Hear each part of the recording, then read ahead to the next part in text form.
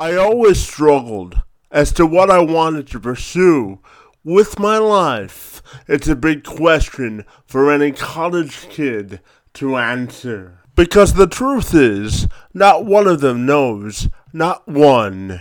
Because you don't know what you want to spend the rest of your life doing until you're in the toughest aspects of any job. When you ask Brett Eisenberg to reflect on this part of his life, you'll get a cornucopia of different responses. He started his freshman year at Alabama as a political science major, but quickly transferred to a community college to pursue a sociology degree. Work-wise, he was consumed working 50 hours a week at Chick-fil-A to pay back a gambling debt, and then he transferred to PNC Bank as a bank teller. It's during his time at the bank he realized his aha moment and his life started to shift.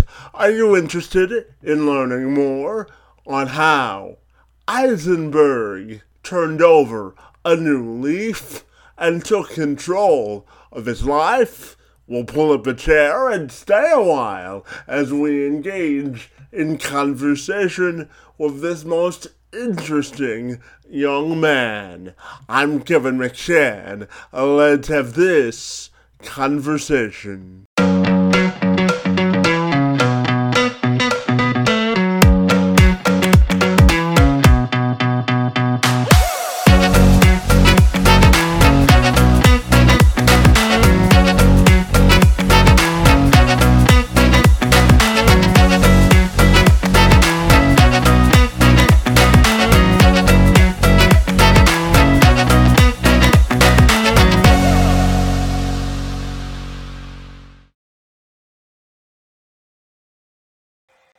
Absolutely. So, Brett, if you're ready, I'll welcome you to the program, and I'm excited to learn all about your life experiences and how they've shaped you into the person you are today. Great to see you this morning, and thank you so very much for being here. Of course, of course. So, Brett, to say that in your short life you've had a lot of ups and downs and everything in between. So, I wanted to start this conversation by simply asking you about giving me a 360 degree view of the person you are today, buddy. Yeah, I live in Voorhees, New Jersey. I lived here my entire life, 21 years. When I was deciding where to go to school, I really wanted to see what I wanted to experience other culture, like a completely different universe almost. And that was the University of Alabama, and it was a really great experience. I got really involved there. I was in a fraternity. It was awesome overall. However, while I was there, I ended up having a really bad gambling problem, and I led to a very large debt. And from that, I ended up coming home, and that really took a huge toll on me as a person. It was really a huge low in my life. It affected my relationship with my family and friends. However, they were extremely supportive throughout the entire thing, and from that point on, it was just grind season. I was full time online at school and working 50 hours at Chick-fil-A, and then from that point on, just yeah, I just from there uh, from there I just took that experience, and I really didn't know where I was going to go. I started working then at PNC Bank for a little bit as a bank teller. I still had no idea. I then transferred to Rowan as a sociology major. Really still had no idea what I was going to do. Then my brother, who started Legal East Marketing, he offered me the opportunity to take on some work. And then from there, I really just took it all from there. Found great success with my graphic design. I found awesome success with my social media management. And now I'm full-time I'm all in, and I'm really excited to see where that goes. And talk to me about the relationship you have with your family and being able to sort of find your aha moment and your passion by the relationship you have with your family. Yeah, no, definitely. I mean, like, that definitely was awesome having their support while I had my whole that issue. And they really, I mean, I've been living at home, so they really have been making sure, taking care of me. And especially, I can't have more thanks for my brother for offering me the opportunity to really be able to now find my passion in what I want to do. And now it's just been awesome to take it from there. And I'm curious to get your perspective on your freshman year at Alabama and sort of going through the gambling debt problem and how you persevered. So, it was really crazy through that because I almost was living like two separate lives. Like you wouldn't, if you met me at the University of Alabama, you wouldn't even know that I had a problem because I was just completely living my life. I was on almost airplane mode. I was on so many different committees. I was in freshman forum. I was in a fraternity. I was I was applying to be on all these different clubs. I was trying to be as involved as possible, and I was doing great academically. And so it really is just like, and then all of a sudden, like during the summer, it just kept overtaking and overtaking. And it really just took over my life, and it took over my friends. I was borrowing money, and it was just a really dark place. And yeah, but all of my friends and family were extremely supportive throughout that entire time, and like I could not be more appreciative for them because especially because nowadays when you look at like ads, they're like almost promoting gambling on ESPN and all these sports sites and promoting it to high schoolers, and these kids sometimes don't know like how to manage it and like how deep they can really get, and that it can really mess up their life. And it's important to like when you are that deep to be able to rely on your friends and family for support because they're really going to be the ones to help you because generally when you're that deep as a 19-year-old you're not going to get out of that yourself.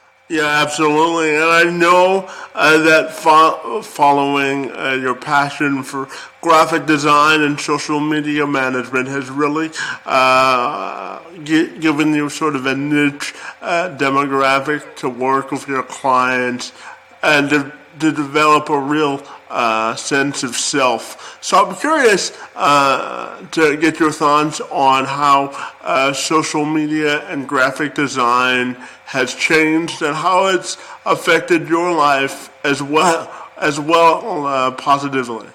No, definitely. I mean, like, it's I've been fully focusing on that for the past now month or so, where I'm just spending my life, especially there for my first client. He's like his numbers have been unbelievable, and from that point on, I've been like we're changing now the look of his website. I recast all of his podcasts, and the engagement already up through his like LinkedIn, we try and post at least 4 or 5 times a day, and it's really just incredible to see how much in just a month his engagement within his post has grown, and especially within his podcast. So from that point on, it's just seeing how far I can really take it and continuing that growth. Because I mean, it was a great growth to start, but if we can continue it and keep driving, and that's the main goal.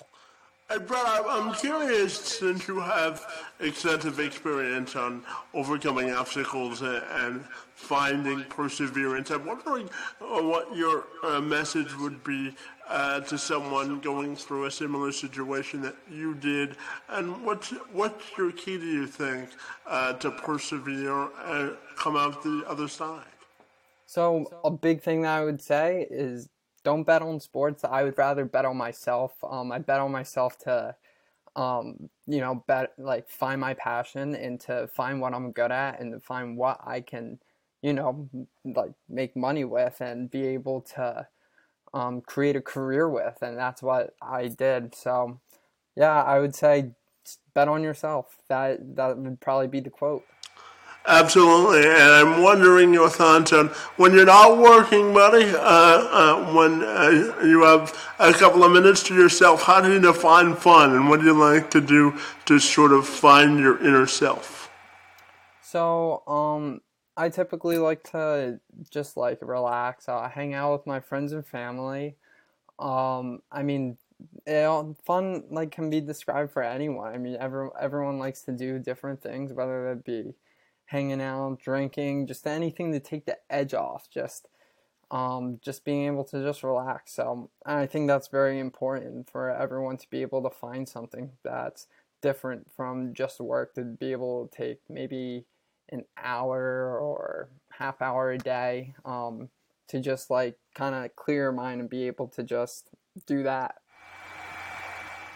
Absolutely, and since you're in this stage of your life, I'm curious to also get your thoughts on how do you think millennials can redefine or reinvent themselves to contribute to society once the coronavirus has sort of subsided? Well, I think that millennials overall have the upper hand to society. I think that generally a lot of people think that, oh, like the younger generation, like they're so, a lot of people judge the younger generations for not being very smart. However, I think that they are the ones who are most in touch and have the most capabilities because they're growing up with this technology. They're going to be the ones to be able to take us to that next level. And I think that until we start looking at millennials and looking at the future generations as that and investing in the future generations, I think that we're going to be in a standstill. I think that's a huge part into how we can progress as a society. Absolutely. And Brett, I'm curious. I know that you're currently working remote because of the virus and because of the pandemic. So I'm curious to get your thoughts also on do you think remote work is here to stay, buddy? Um, I think it really depends. I work remote because my job really doesn't really necessarily require me to like meet with any sort of clients. I'm more of like kind of behind just working on graphic design, so I can really work on my laptop, and I find it very beneficial because for me personally, because I'm able to work, whenever I really want to. But I think it's very interesting that point because when you look at where we're going, like, because a lot of places they're starting to lift like masks and like reprimand and mandatory masks, like outside, especially here in New Jersey, um, as long as you're vaccinated.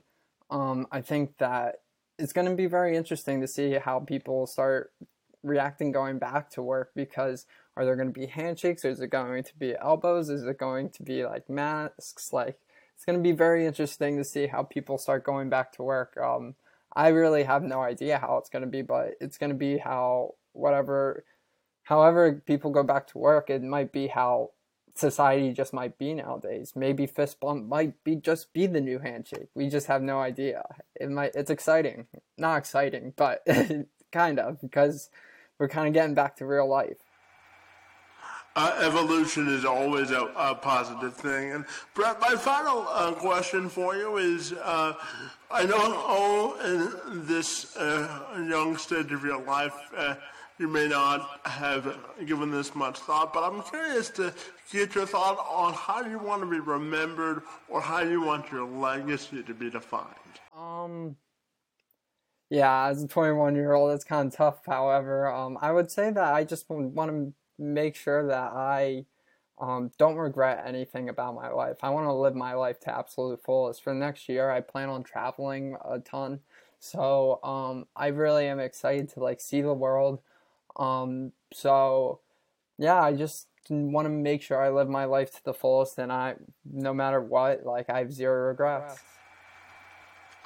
Hey, Brad, I really want to thank you for taking a few minutes this morning to give me a glimpse inside your life and what made you the person you are today. You have an interesting story, and I appreciate you sharing it with me this morning. Great to see you, and thanks so much for being here. I appreciate you having me on the show. I really do.